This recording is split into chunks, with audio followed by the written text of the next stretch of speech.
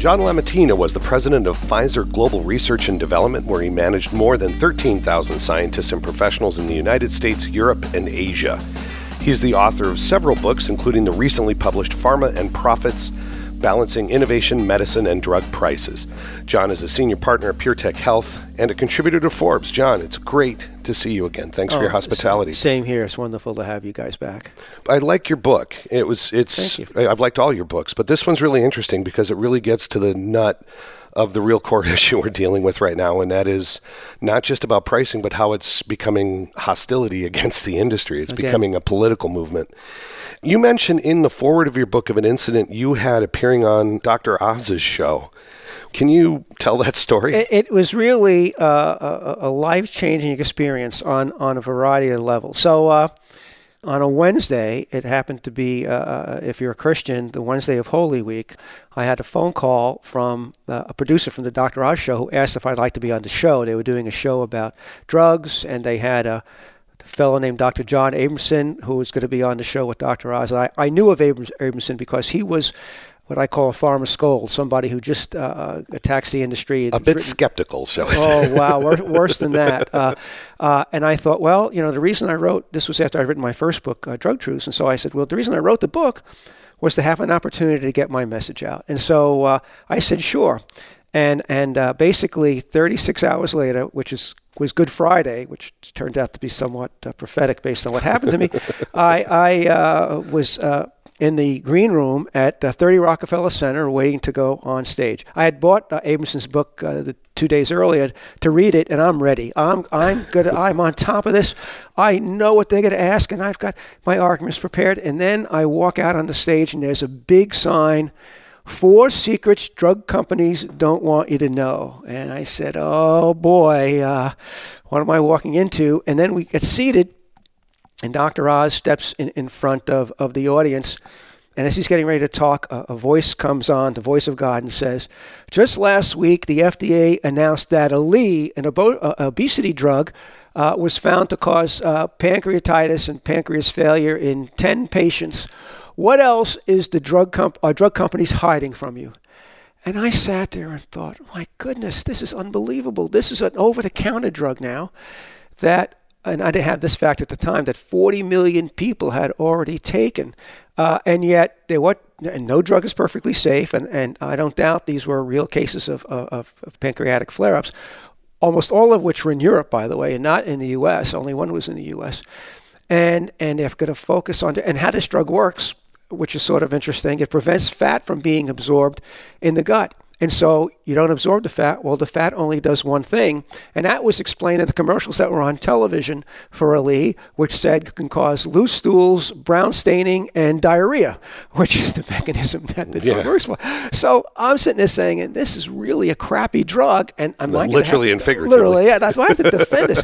What that gets worse, because then he says to a woman sitting there, oh, I understand that you take this drug. What do you think of this now? And she said, not only do I take it, my daughter, who's also sitting here, takes it as well. And I'm appalled by this. And then Oz turns to he's sitting in front of a group of about 30 people. Well, how many of you have also had side effects due to drugs? And they all stand up. It was clearly a pre-selected audience along the way. So what were the benefits of all this for me personally? Well, I got to see an audience who looked at me, which is mostly female, who looked at me like I was the devil. And it didn't matter what I said. They didn't take anything that I said as being truthful. Rather, Abramson and Oz dominated that. And at one point, Abramson, who is a non-believer in statins, at least they're overprescribed and nobody should really take them unless absolutely necessary. And he says, he's going on and on about this. I said, finally, Dr. Oz, you're a cardiologist. What do you do with your patients on statins? He says, I take them off it. And then I'm shocked because Oz has now sat in front of the country and told them not to take their statins. Interestingly enough, that part got cut when the show actually aired later on. So he realized the mistakes. But that led me to a few things. It led me to write the second book, Devalued and Distrusted, Can the Pharmaceutical Industry Change Its Broken Image? It also got me, I have one of my sons is a documentary filmmaker. He's pretty socially aware. And he said, Dad, you got to get your message out better. I said, well, how do I do that? He says, you got to start a blog. I said, well, I could start a blog, but, how are people going to know anything about it? He says, well, then you got to get on Twitter. I said, well, what's Twitter? But that led me, this is now a dozen years ago, that led me to being more out there, writing the next book, etc. So in the end, it was eye-opening to me. I got to see the negative perspective that people had, and I started to address what I wrote in a different manner to try and overcome a lot of skepticism. And I think you also got to see how media is, I don't want to say manipulated, but certainly managed for a certain perspective. Sure. There's no doubt that audience was pre-selected, but the people who were there, their feelings were genuine. I don't think it was just a broad section of the community, really. Yeah, but you walked into a bear trap, basically. Yeah, true. Well, I learned from that, I hope, as well. Avoid bear traps. So your book that you followed up with this, based on that incident, was Devalued and Distrusted: How Can the Pharmaceutical Industry Restore Its Broken Image? That was released in 2013, 10 years ago, to your latest book. How has the industry done repairing its image in the last 10 years, John? Well, from my perspective, I think they've done a lot. Now, whether or not people appreciate this, I'm not certain. But let's talk about a few things. Every payment in the last 10 years, the following changes made. Every payment that a doctor receives from a pharmaceutical company, even if it's a slice of pizza, anything over $10. There's a limit. Right? Or anything over $10 is reported by every company on their websites every quarter. So every doctor that they've paid, how much they've gotten, and why they got it. A lot of doctors, companies pay to give talks about the drugs they were part of clinical trials on. Now, these are studies that they end up publishing, et cetera. I mean, it's totally, you can't expect people to do stuff for free. Everybody's time is valuable, and that includes a doctor who a company like Pfizer or Merck or whoever would ask to go and say, hey, look, you're in this study. I think it's a great study. Would you go out and talk to other physician groups or whatever? And doctors who are often doing the clinical trial work, the clinical trialists, are often the best in their field, which is why you're selecting them. Absolutely. That's one thing that's changed. All those payments are now known. So if you want to know if your doctor's getting payments from a drug company, you can go online and find that out, and you can decide whether or not you want to be a patient of that doctor or not. The second thing they've done is, and this would have been unheard of 10, 12 years ago, is that every clinical study that drug companies and biotech companies run are now posted online on clinicaltrials.gov. Every single study, type of study, the title of the study, the kind of patients being recruited. And it accomplishes a few things. Number one, it accomplishes a patient suddenly diagnosed with a certain type of cancer. And they want to know, can I get into a clinical trial? You can go online now and find out where the trial is, what they're looking for, what the criteria are. But more importantly, these companies now are required to post the results of these trials within a year of completing the filing of completing the trial. Phase 2 study, Phase 3 study. And so it's there for anyone to see online, which would have been unheard of in the old days, because even if the trial is negative, a company has to publish it. Right. We never would bother with that because it's a negative trial. It's, this is not trivial to do. It's not just something you press a button on a computer, and it takes a lot of trial, work, and effort to get all these data. And money. And money, absolutely right. So, but most people don't care about pharmaceutical company expenses. What's interesting, though, is that goes back to Ben Goldacre, the activist from the UK, and the All Trials campaign. And what's fascinating, obviously, he's been very successful with that. I mean, I think it is a good thing that we're getting the positive and negative trials now. But what's interesting is there's been research that's been done hence, and it's the academic trials that are published. The academic trials are publishing now. So, ironically, clinical trials are also done by academic institutions, Harvard, Yale, wherever. And when Ben and I've once met Ben, different story. We'll do another time. Ben will go out and say, "Hey, look, the drug companies are doing it 95% success rate." But 50 or 60% of studies are still not getting filed within the year or even 18 months by the academic institutions. And that proves what we just said, and that is it's not trivial to put your study data up there. It takes time, it takes money, and companies have more wherewithal than these institutions. And that doesn't give them an excuse, but at least they're not being totally derelict in their duties. Well, and academics have reputational risk as well. Yeah. If they publish a negative trial, that again, that can go against them. They're still going to have to do it. In your newest book, Pharma and Profits, again, read the book, think it's great. In one whole chapter, you dedicate to Pfizer and the rollout they did of the COVID-19 mRNA vaccine and sort of the doubling down the huge bets that they made. Can you describe what Pfizer did? Sure. So let me give a disclaimer here. For your obviously, I'm the former head of Pfizer R&D, but I left Pfizer now 15 years ago. I don't know the CEO, Dr. Albert Bourla. He was in animal health when I was there. We only overlapped a few years, and obviously he's done very well. And so I don't know him, so I can say this without trying to suck up. I think he's been a spectacular CEO, and I think the story of the COVID vaccine sort of demonstrates that. So Bourla is about 18 months into his leadership role, and COVID hits. On a Friday, he calls in his leadership team and says, by Monday, I want your best ideas for how we can go after this in any way possible, be it a vaccine, be it a therapeutic, and you come back, I want to know. And so the team went out and came back with some suggestions on the following Monday. One of the suggestions was for a COVID vaccine based on mRNA technology. Now, Pfizer itself wasn't doing mRNA technology, but it had signed a deal with BioNTech, which was a company in Germany, because Pfizer has a vaccine division, successful vaccine division, and they were looking for new flu vaccines. And mRNA technology promised a better flu vaccine because of a more rapid turnaround when you identify that seasonal flu, and thought it could be a successful way of doing it. The Pfizer head scientist in vaccines called her equivalent in BioNTech, and both agreed that this is something that's doable, but it was unproven technology. So Bourla, here's this. This is February now. And February 2020. Yeah, February 2020. And they, the old Pfizer way is, you investigate both companies. They've got lawyers involved in the deal. It would take months to begin with. They do a handshake deal on saying, you know what, this is important, we need to do it, we'll figure out things, but let's agree to split things 50-50 in the profits, and let's go to town on this. And they do. Now, also keep in mind that the year before, I think Pfizer had, in 2019, $41 billion worth of sales. So when Pfizer announced they were doing this, Bourla said, was asked about cost, he says, well, it may cost $1 billion, but if it doesn't work, it's not going to break us. Now, I thought about this and said, this is pretty nervy for a new CEO to blow, if this doesn't work, $1 billion, and it turned out to be a $2 billion investment. A $2 billion when you only had sales the previous year of $41 billion.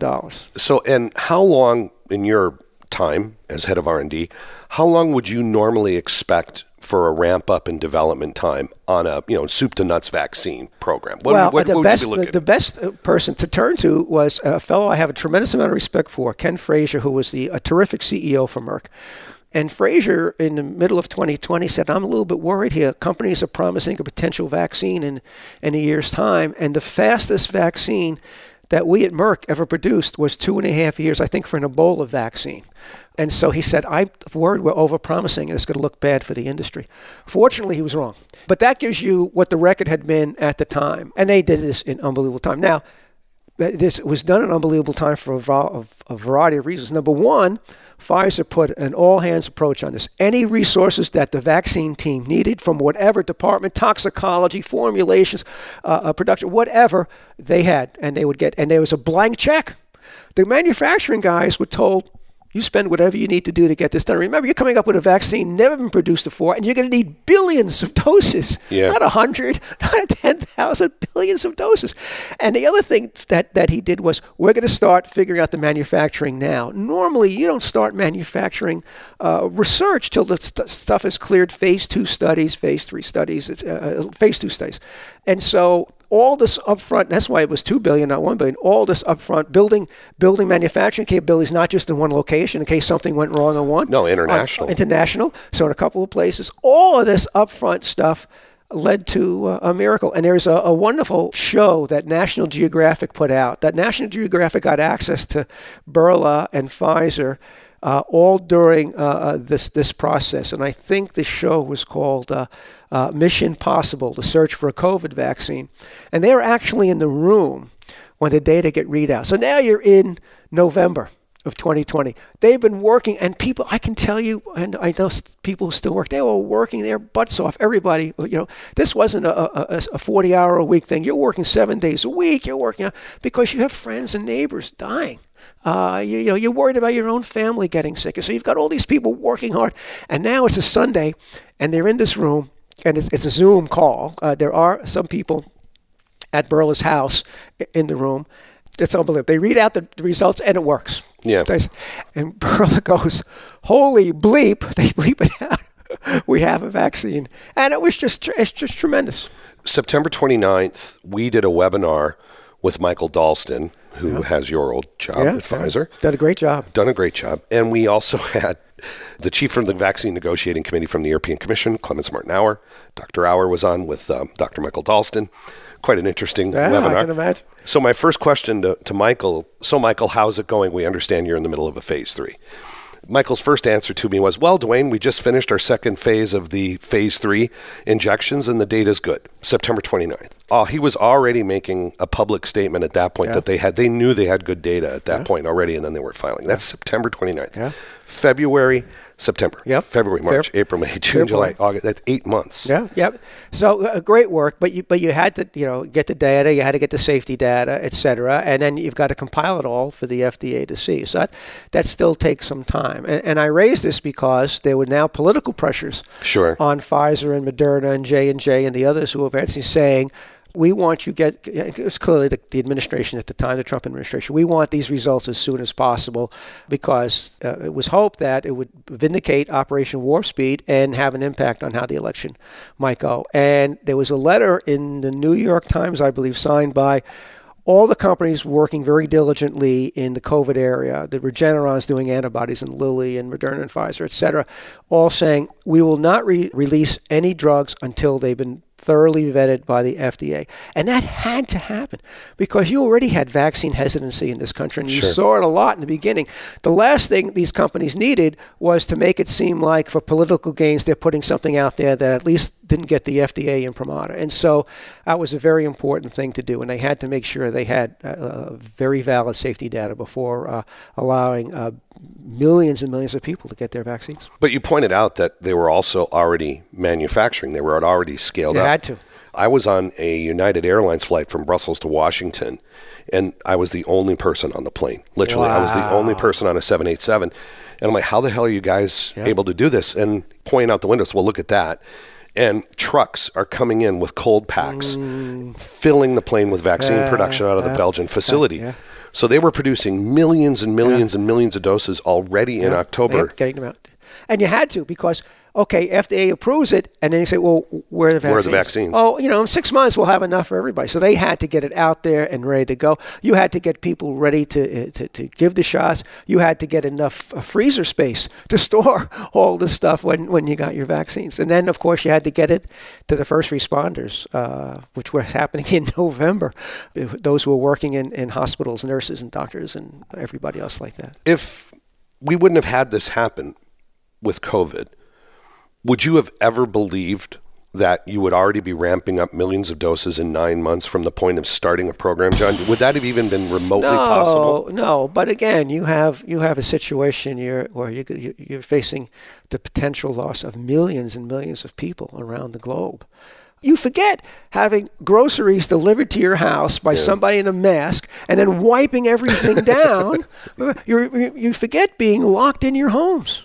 You thank goodness for Zoom and that technology. I got to see my grandkids and got to see people. One of my sons and daughter-in-law and their my two grandsons, they left from Manhattan where they live because they just couldn't be stuck in one apartment. They went up to Cape Cod to weather out the pandemic in sort of solitude in a way, learning remotely. Just horrible, horrible stuff. You had to do this. There was no choice. You mentioned the Trump administration and Operation Warp Speed. It was the first time that was done. Can you describe how Operation Warp Speed worked? And again, keeping on your ex-development hat, what would that have done for you having that? Well, Operation Warp Speed actually did a few terrific things. First of all, at a time when you'll have academics who will say, well, we shouldn't have multiple, we should all focus on the best way to go. that would have been an absolute disaster because they never would have gone with a mRNA vaccine if everybody was going to work on one to get it out quicker. They would have, because is unprecedented. Well, we don't know if that's going to work.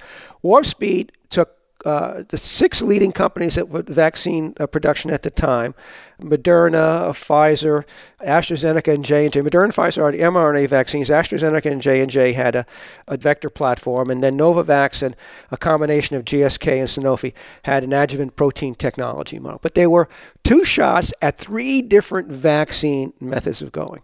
What Operation Warp Speed did was say to these companies, okay, we will guarantee we will buy a certain number of your vaccines should yours be successful.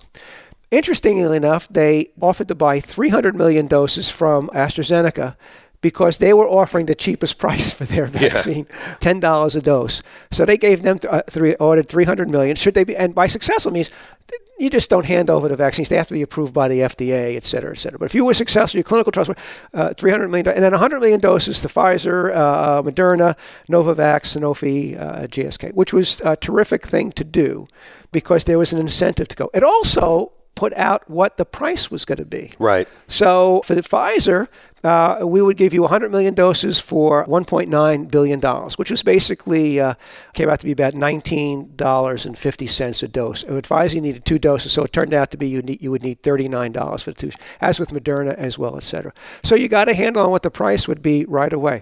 I want to mention the price at this moment because at the time, there was a New York Times editorial by Elizabeth Rosenthal, who's not a big fan of the biopharmaceutical industry. And Rosenthal basically said, be careful what you wish for. So these vaccines, if these companies are successful, who knows what they're going to charge? She said, let's say they charge $500 per vaccination. Well, would that be unreasonable? Well, shingles vaccines are about $300 and meningitis vaccines are about $250. Here you have something that will save lives. So these companies may just try and justify $500 for their vaccines.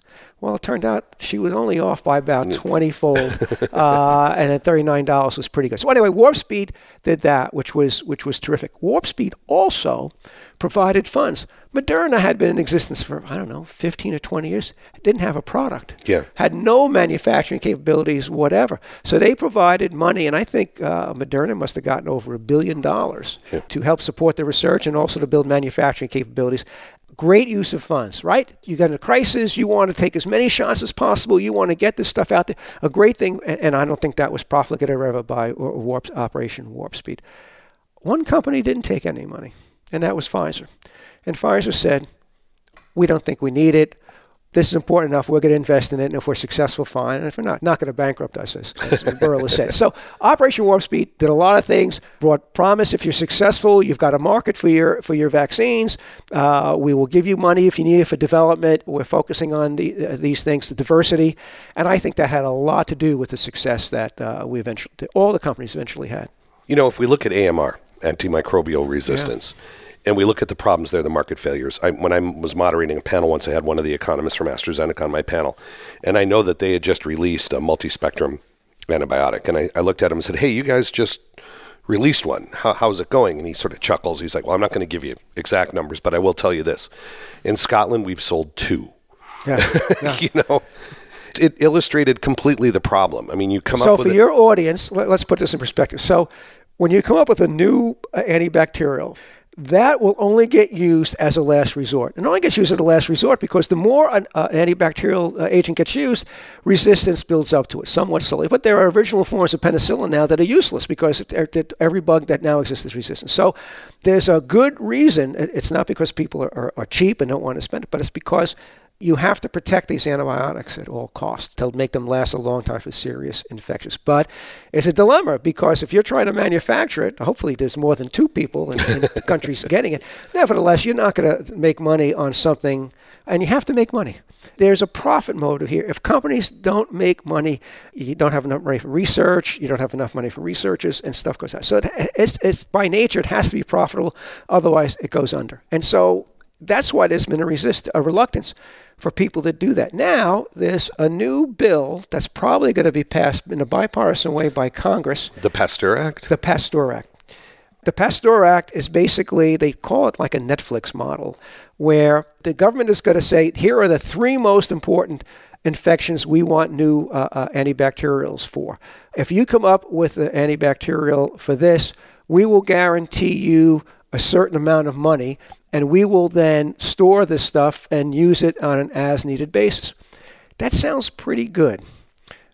I want to see, though, how it actually works in practice, because what the government will say, here is what we want, and here is what we'll pay for it. Right. Will that be sufficient enough for a company to be willing to go in and say, yeah, this is worth our while. We have a guaranteed market for this. Now, if it's like Operation Warp Speed, exactly, then it'll be a win-win. However, it's not a pandemic, and you can picture politicians on either side of the aisle basically saying, well, why are we paying for this and just storing it? With a pandemic, we were giving it to everybody. And so it'll be interesting to see how all this works out. I think the idea is noble and worthwhile. Putting into practice may prove a bit challenging. Yeah, and if we look at again, I'll put on my European hat living in Belgium. If we look at how the Europeans dealt with the COVID pandemic and their pricing negotiation, they weren't willing to pay that $20 a dose. They weren't. They wanted a price half that. And so they were willing to dig in their heels and in their negotiations say, we want a lower price. Now, they got it. If we use Belgium as an example, okay, they didn't pay 20, they paid 10.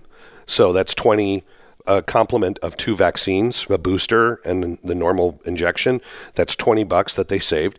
There's 10 million people, that's $200 million that they saved. Now, in the course of doing that negotiation and also then charging a much lower price, they also had a delay of 6 to 8 months in getting delivered. Yeah. And so Belgium locked down for an extra 6 months at a cost of $6.4 billion. Yeah. And how many people died? A ton. Yeah. Yeah. So. And then you have now the country is, you're seeing what's happening with the energy policy and everything that's going on. It's a disaster. Yeah. I mean, the discussions around, quote unquote, saving money are so short-sighted. Yeah. I fully agree. I had a number of conversations with the media in Australia in late 2020. And that was because COVID first hit Australia, it wasn't too bad. And so when Pfizer announced that it was getting close, they had all sorts of countries coming to them and lining up. Pfizer was very diligent about, you're first in, first get the vaccines. And Australia said, well, we're not so sure we're going to need it, and maybe we'll wait for the AstraZeneca vaccine that's cheaper, et cetera. So now, suddenly, in the winter, in late fall of 2020, they've got no vaccine in Australia, and now COVID hits them. And people say, well, where are the vaccines? And the Pfizer folks said, well, we tried to negotiate with your country. They weren't interested in it. Now they're starting to get interested. So, but there are 25 million people who live in Australia. They would have needed 50 million doses. Their first order was for 5 million doses. So, just trying to save money, which is absurd. So anyway, yes, people can be too short-sighted on cost and something as terrible as the COVID-19 pandemic. And that was now hopefully a mistake. That won't get repeated down the line. We'll see. I'd like to discuss with you some of the issues mixing for-profit companies with government, as it were. I mean, if you look at Pfizer and Moderna and the Trump administration and Operation Warp Speed, obviously during the pandemic there was an enormous amount of collaboration, very close collaboration. But, since that time there's been the Twitter leaks, the Twitter documents that have come out, and we're seeing that there was, for example, the NIH was running a coordinated campaign against 2 very well-respected academics, Jay Bhattacharya at Stanford, Martin Kulldorff at Harvard. And you end up with a very bizarre situation now as you are a for-profit, shareholder-driven company who is now aligned with the government when there appears to be some things that you are now going to be inheriting reputational risk because you're now getting dragged into the political world as a company by virtue of the fact you've teamed up with government. How should you balance those risks perceptionally? You have to work with government, but where do you draw the line? So, first of all, so many rules changed in the pandemic for COVID vaccines that you can't really extrapolate that to what we're going to now. So, for example, with the daily briefings we got on vaccine production, clinical trials, etc., I didn't have to explain to anybody what phase 1, phase 2, phase 3 trials were. People were learning all this. People were learning about vaccines. So that was great. And as a result of this heroic effort and this unprecedented effort, suddenly the pharmaceutical company reputation got to as high as it had ever been, as high as it had been in the 1990s, which was wonderful. So it was great to see. And that I think partially resulted by the fact that the government and the companies did collaborate and work together. So that was terrific. In the 2 years since, it's dropped back down again. Yeah. And it's dropped back down again because now the old bugaboos are coming out. Drugs are too expensive, and I can't afford our medicines, and this and that. These drug companies are making too much money. And then, of course, last week when Senators Warren and Welch announced they were going to probe Pfizer's planned increase for their vaccine. Now that the government is out of the vaccine business, more fuel to the fire of how these bad companies are. And yet, a study from a foundation that came out about a month or two ago, showed that having the vaccines and not relying on natural immunities in the first 2 years of the vaccine's availability saved 6 million lives, far less hospitalizations, but the amazing number was $1 trillion in healthcare costs that would have erupted as if you didn't have those vaccines. $1 trillion of savings for these vaccines. And now you got to begrudge companies for charging a little bit more and charging pretty much as what the flu vaccine costs. Give me a break.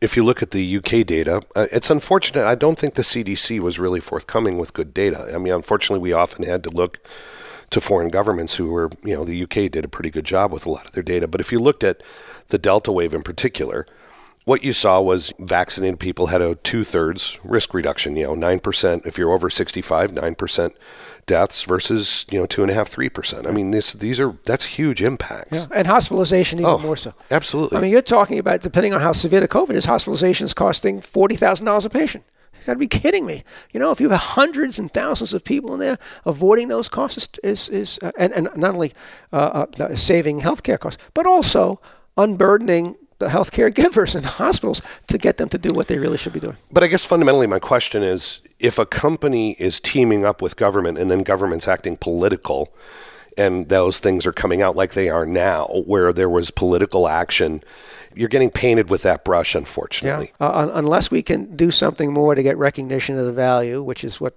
people like you guys are doing with this podcast and others, we're always going to be faced with that. There are too many negative people out there and I have no idea why they have so much against the pharmaceutical and biopharmaceutical companies, which is just very sad to see, but they have their own agendas. So in general, do you think the industry's reputation is better, worse, or kind of the same now post as we're washing through the... I think it's a little better. It's certainly better than when I wrote Devalued and Distrusted 10 years ago.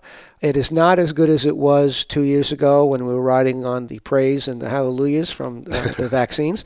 But we're again, I'm sure we'll get into talking about the Inflation Reduction Act. And that alone tells you that people are clearly worried about drug prices and really don't care about the impact that controlling drug prices will have on the industry. Well, you have mentioned IRA. Happy to jump into it now. Only twice.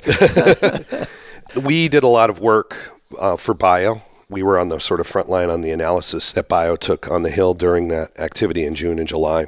And what's interesting is our number actually came pretty close to the CBO's number. They're pretty much interchangeable. And what we found in our analysis is if you look at year 2030 of the Inflation Reduction Act as it's currently written, we anticipate $80 billion of liquidity being pulled out of the sector. I mean, literally just taking $80 billion, and that's just out of 12 companies. Yeah.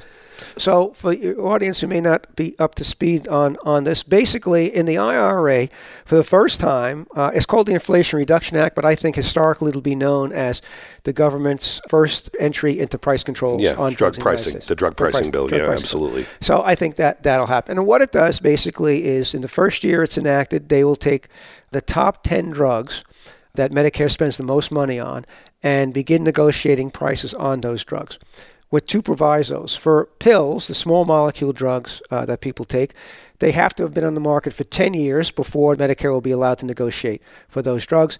And for injectable drugs, a lot of cancer drugs, a lot of immunology drugs that you have to go into a hospital to get, they can be on the market for 12 years before price negotiations kick in. 10 drugs the first year, I think 15 drugs the second year, 15 drugs after that, and I think 20 eventually, and that'll be a steady state. There's been all sorts of debates on how much this is going to impact drug companies. From the absurd that this is the people who don't really have much knowledge about the industry and or don't like it. It's going to have minimal impact on these companies. They should just yes, they're going to get less money, but they should work smarter. They should work on only those programs where things will work. And the absurdity of that is just mind-boggling how little they know about R&D. But I come down to a very basic principle here. The pharmaceutical industry invests 25% of total sales into R&D, more than any other industries. If you sell $100 million worth of drugs, $25 million of that goes right into R&D. It doesn't go anyplace else. That's a huge chunk of money.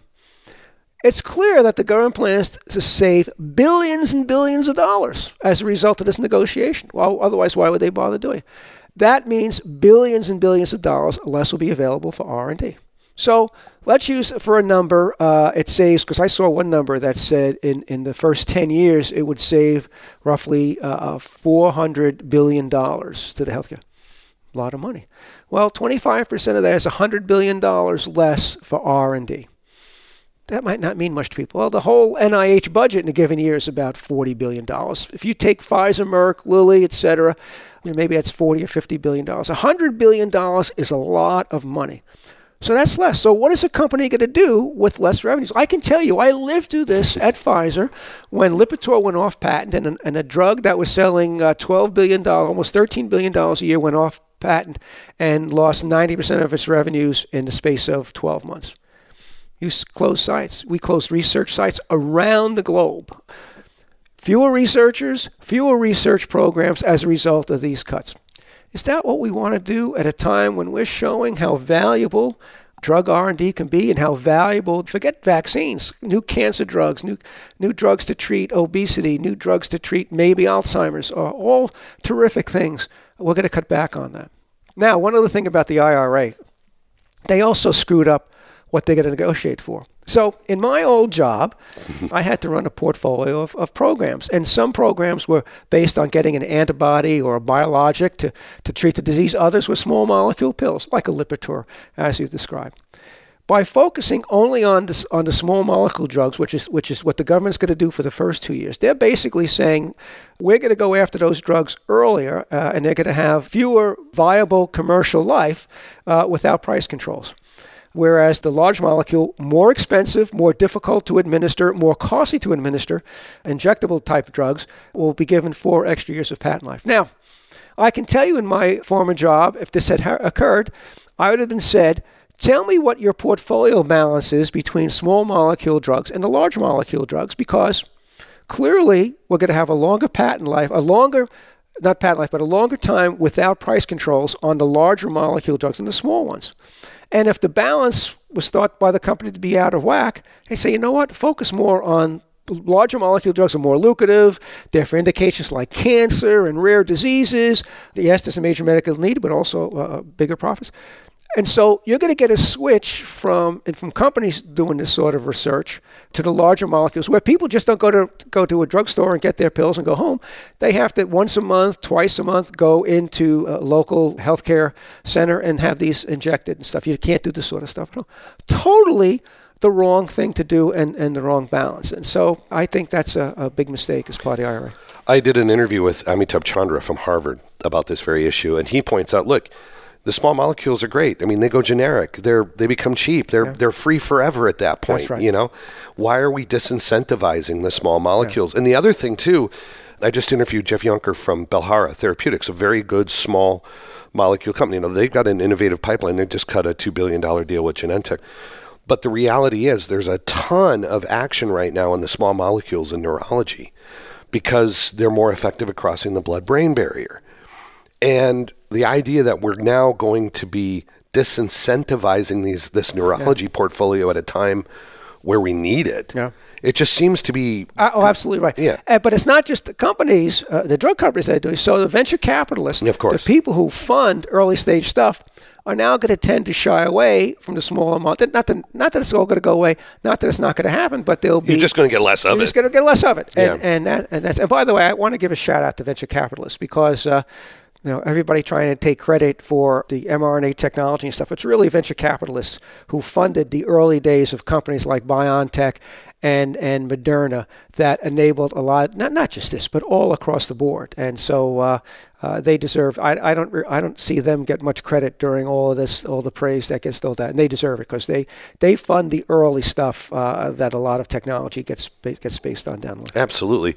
The 12 companies that we looked at that we modeled around the IRA, we restricted it to the top 20 drugs. There's another methodology where the 10 come in, they drop in price. Then the next 15 are a totally different 15, so it's 25. Sure. It's aggregate. Now, that's another way to model this. Now, we didn't do that. We did it the way the CBO did it. We looked at those companies, those 12 companies that were going to be impacted off those 20 drugs. Just some numbers for you. They did $588 billion in investment over 10 years, $58 billion, so almost $60 billion a year. Now, what's scary, John, 440 of that 600 went to the U.S., okay? And $150 billion, $15 billion a year went to California. Wow. You're an R&D guy. You're a venture capital guy, too. Yeah.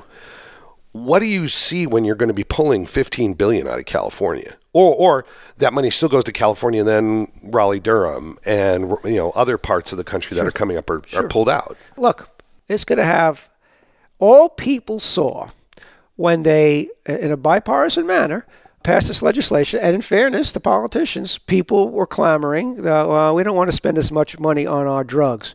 We spend more than other countries, and I'm going to get into that in a second, than we do on drugs. So they basically responded this time to their constituents. But people don't understand what they're paying for. I want to talk about drug pricing for a second. Sure, please, John. Yes, I'm not going to sit here and say we don't spend more on drugs in the United States than we do in other countries. You raised a good point, though, that these drugs become generic, and once they become generic, the price goes through the floor.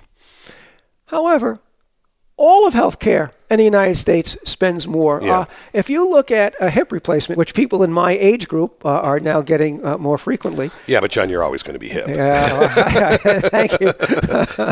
People know me now. Yeah. You've just blown the credibility of this whole podcast. But in any case, cheap joke. Yeah. $40,000 per hip replacement in the United States. Now, hip replacements have been known for, and by the way, in the UK, it's only $10,000. In Paris, it's only $12,000. Poland, it's $2,500. You can go to have a great week in France, have all sorts of great, fly first class, stay in the Ritz, have a great time, get your hip replacement, and come back and spend less than $40,000 it would cost here. Everything costs there. But the other difference is hip replacements don't go generic. Yeah. Hip replacement known for 60 years. There's no real improvement. Maybe the type of hip, but there's no real improvement in surgery. It's all done the same way. Healthcare costs are way more elsewhere, and that's just a general symptom of our healthcare system and the amount of money that we spend on it without necessarily better care. But drugs are meant to keep you out of hospitals, and drugs go generic, and that you can't say for other. If anything, we should be investing more in drugs because of all the benefits they provide and the ultimate cost savings to the healthcare system. I'd like to turn to the mRNA vaccine again, but particularly from the standpoint of intellectual property. On June 17th, the Biden administration backed the World Trade Organization decision to offer waivers for the intellectual property for the mRNA. So essentially, they're not going to enforce patents anymore if people want to produce them, say, in Brazil or India. So if a state actor, China, wants to acquire or use this technology, it's now been given a waiver from the World Trade Organization. Yeah.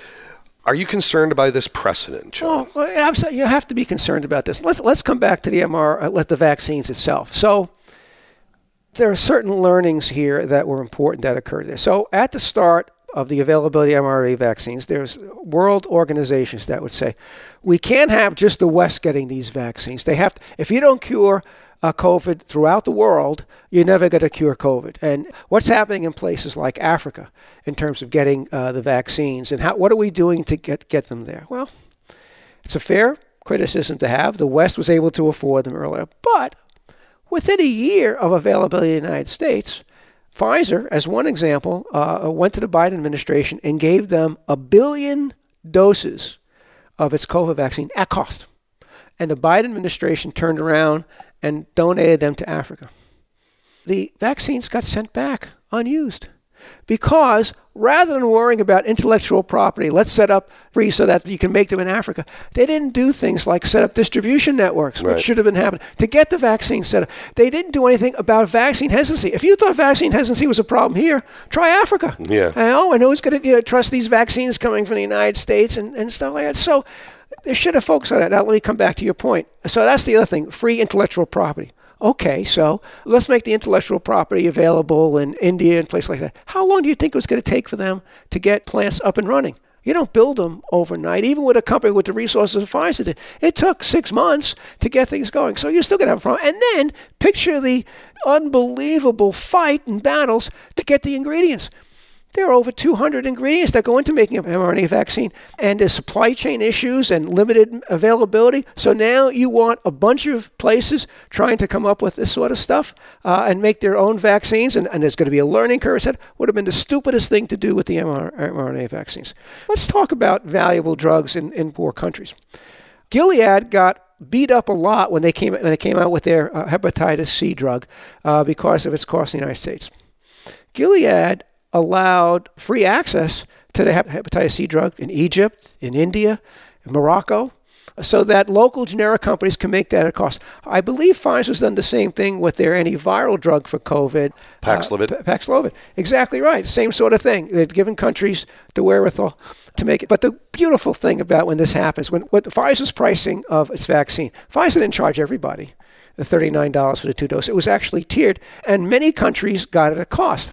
They just divided the world into poor, low income, moderate, and high, and based their pricing based on that. Well, of course, if you felt you were a low income country and you didn't make the Pfizer list, you complain like crazy. How come we're not getting it in? And so you can do this sort of stuff, and you can't win along the way. So you open up an unbelievable can of worms. Look, these drugs, as we always said, they're not forever. The patents don't last forever. And during a pandemic, companies made a lot of concessions to doing things. Giving a blank check now to say, well, we're not going to... where do you draw the line if you say, well, we won't enforce the COVID-19 vaccines, patents? Well, what about this next great cure for pancreatic cancer? Yeah. There are people dying all over. You're not going to enforce the patents there. Where does this all stop? I think it's just a terrible downward slope that'll just get slipperier and slipperier. We looked at the current database of clinical trials that are running right now. There are over 100 mRNA-based clinical trials currently operationally being developed for multiple indications. And the idea that we're just going to start giving away the basic patent technology for that just seems crazy to me. I agree. Any patent technology.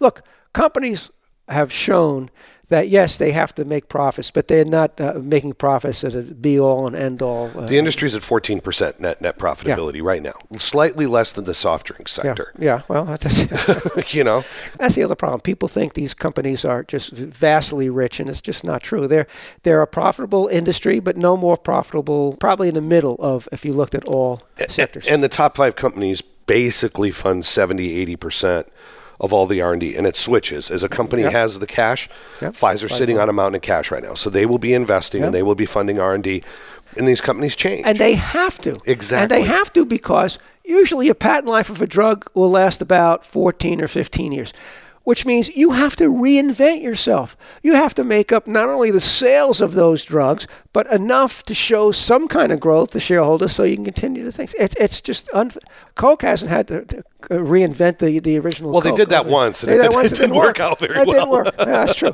So it's just, but nobody chooses to understand this, and there are people who should know better who do not make these points. Continuing on this discussion on intellectual property and the Biden administration's rather aggressive stance, on October 7th, Health and Human Services Secretary Becerra said that they want to use Marching rights to control pricing, and that was, quote, not off the table, unquote. What are Marching rights related to NIH research, and what do you think would happen if we do start using them in the context of pricing? There are some people who view that the government really funds all research, and all the biopharma companies do is simply license it and manufacturing them. I use, and I'll come back to your specific points there, but I use an example, Xeljanz, which is an anti-rheumatoid arthritis drug, a pill, not an injectable, which saves the healthcare system all sorts of costs, which is now generic, believed soon to be generic. So it costs now pennies on the dollar. Pennies pretty much. Yeah. The way that was discovered was a Pfizer scientist, I'll give him a shout out here, Paul Changelian, went to a meeting in Vermont. Oh, this goes back now 23, 24 years. And he almost didn't go to the meeting because his wife was 7-8 months pregnant, and he didn't want to leave her home alone. And he said, well, but she knew the meeting was important to him. She said, well, let's go to Vermont. If I go into labor there are hospitals in Vermont, the baby will be born in Vermont. So they go up, and while he's there, he runs into a friend of his named John O'Shea. And O'Shea's working at the NIH, and he's working on trying to understand the immune system and why some people don't have an immune system. And he came up with a certain target called JAK. And what O'Shea was saying was, people who don't have this JAK enzyme don't have a functional immune system. And he was looking for ways to try and fix that. Changelian hears this and says, wow, well, maybe people who are normal have normal JAK systems. Maybe if their immune system is out of whack, overactive in things like rheumatoid arthritis and diabetes, rejection of organs, transplants, maybe I can come up with a drug to treat all these immune diseases. So he came back. We set up a deal with the NIH to license in a non-exclusive manner access to the reagents. And then we started a research program. And basically 17 or 18 years later, and $1.2 billion, we came up with Xeljanz. This is a great example of where the NIH makes contribution. The NIH is a fantastic organization. They do fantastic research, and they're very important to do very basic early stuff. And by the way, 95% of the stuff they do doesn't work. Yeah. They're doing very early stuff, but it's important. And the government, for over 100 years, has funded all sorts of things in the names of national defense, mostly things for defense and weapon systems and things like that, but also technology. The technology, we all have iPhones here. The early technology that iPhones are based was all funded by the NSF. So can I walk into Apple and say, hey, listen, my tax money paid for this technology. I should get a 50% discount? Of course not. So why we say, well, the government funded basic research that led to, why would we justify that? Why should we pay the kind of money these companies? It's stupid. But now you're getting what's called margin rights. The government say, well, there's a patent from many years ago, that the Xeljanz patent, that we agreed to license this stuff too, but you wouldn't have had anything. So we think Medicare and Medicaid should get a 50% discount on all the Xeljanz. Are you kidding me? That's what the extremists will say. Or what happens in foreign countries, in smaller countries, well, we can't afford your drugs, so we're going to ignore your patents, and we're just going to manufacture them here in our country. And India has threatened this. Colombia has too. Colombia. And so what do? Well, what the Biden administration is now saying is, well, we're not going to enforce things like that if they can't afford it. Oh, we're big, and these companies are big, and we can afford it. And we already talked about this with the Inflation Reduction Act.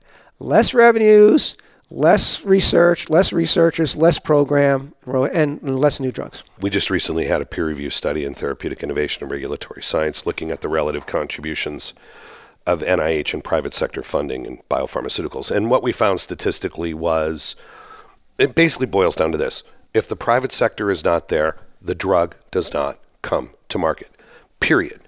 There's a 0.02% chance that the NIH produces a drug. And then if you have over 90% plus of the funding mix coming from the private sector, you actually have a 60% probability of market entry. So basically, the more money you see coming in from the private sector, the more likely the drug is to be approved. So it's really the private sector that does this in the driver's seat. What would happen if we start nationalizing the sector? There was recently a European Parliament think tank report that said we need to start taking the private sector out of drug development. And this is sort of where margin rights come in too. This is an international movement in many ways. Well, what happens if we do that? You'll kill the industry. Will anything come to market? Well, you would hope something would come to market, but you won't get the 40 or 50 new drugs that are getting approved every year in this country and elsewhere in the world. You might get 5, might get 10. You look at all the people crying out for new medicine. Particularly you see things in cancer and rare diseases and people saying, well, you did this wonderful stuff on COVID-19. Can't you do this on these other diseases? And I think breakthroughs can be made like that. Heck, it's happening in dozens of new drugs every year. But you're just going to kill the golden goose. And you said in your book, Pharma and Profits, that, quote, the government does not deserve a piece of the biopharma profits. They get them from taxes, but why do you think that this is? Well, it's the justification. People say, well, the NIH invests all this money into research. The government deserves a piece of that. Really? Does the government deserve a piece of all the iPhones or the computer stuff that is sold? Absolutely not. Look, unfortunately, he died a couple of years ago, but Bob Dole and Birch Bayh passed a wonderful act, the Bayh-Dole Act. And they passed this now a few decades ago because these breakthroughs, these new scientific findings that were being done at places like the NIH weren't getting picked up by industry. And they weren't getting picked up by industry just for this reason, that government said, well, we'll have margin rights and you'll have to kick back money. And the company says it's not worth it. And so the Bayh-Dole actually got that to stop happening. And Bob Dole wrote a wonderful editorial as the COVID vaccines were coming out. And I think it was important for him to do, acknowledging that the mRNA vaccines came out of some initial work that might have been done at the NIH and other research institutes. But without that act and without the bond between public and private, nothing happens. And he was absolutely right. Overwhelmingly now, close to 50% of the drugs in the U.S. are developed by small companies of less than $500 million a year. They originated. If we look at Europe, when Arthur Damerich from Harvard wrote his study, that looked at origination in 1980, 55-60% of drugs originated in Europe. Europe's down to 20% now. What's happening in Europe? Why is the industry leaving Europe? I think it has a lot to do with the biotech industry. The United States in biotech is just exploded. And it's exploded because of venture capitalists who are willing to invest in small startup companies, knowing that 80 to 90% will fail, but the 10% that will But you can invest in Europe too, though, John. But venture capitalists are not investing as much. That's not to say nothing happens, but it's a whole lot less. These companies are getting set up in places like Boston, San Francisco, San Diego. Those are the intellectual hubs. There are hundreds of these companies there. There's some in London, I guess, and Paris, but it's a whole lot less. When I had to close research sites back at Pfizer in 2007, 6 or 7, I shut a major research, referenced this earlier, when Lipitor went off patent, we lost a lot of money. Our research budget got cut by about 20%. Did cut a site in the United States in Ann Arbor, Michigan. Big site, the former Warner Lambert Park Davis site. But we closed 2 sites in France. We closed a major site in Sandwich, England. We closed Japan in Nagoya. Still more of a hub in terms of R&D happening here than in other places. I don't know the amount of money that other countries invest in their own internal R&D. I suspect it's somewhat less, but certainly the venture capital companies focus more here than elsewhere. Even professors who have interesting ideas might base their company here in the U.S. then they're sort of interesting. In 2021, China had 93 venture stage backed biopharma startups. Now that equaled the U.S. That's the first time it's happened. The EU's been roughly stagnant at 44. Are you concerned that this evolution we've seen of assets moving from startups moving from Europe to the U.S., if we hold on IRA, if we keep with these rhetorics around margin rights, if we keep attacking pricing, are we concerned that the same movement we saw from Europe to the U.S., I mean, we can pollute the waters, right? We can muddy the waters so much that things will move to China if they're going to make more money. I would have said before COVID, that would have been a big worry. COVID sort of changed the landscape, in my mind, for China. Shut down countries, not allowing access, difficult getting materials in and out. And now the whole new COVID wave, potential wave there. People are very worried that there'll be new mutations coming out of China because they opened up all at once. And so now they're getting millions of infections, or I assume millions, but many, many infections. That's going to cause more mutations, et cetera. So, and I think with supply chain issues, more companies are looking to do more where they know they'll get access to things. So you can't ignore China. China's a big powerhouse. China's got a lot of money, and China will continue to grow. So, of course, they're going to be a bigger player. We'll have to wait and see. John, it's always a great pleasure, sir. Thank you very much. This is always fun to talk to you and to deal with these issues and to let me vent a little bit going forward. Well, so we both vent, John. It's great to see you. Same here. The executive producer of the Vital Health Podcast is Dwayne Schultes. Our editor is Jonathan Ballin. Our project manager is Gwen O'Loughlin. The Vital Health Podcast is a production of Vital Transformation LLC, copyright 2023.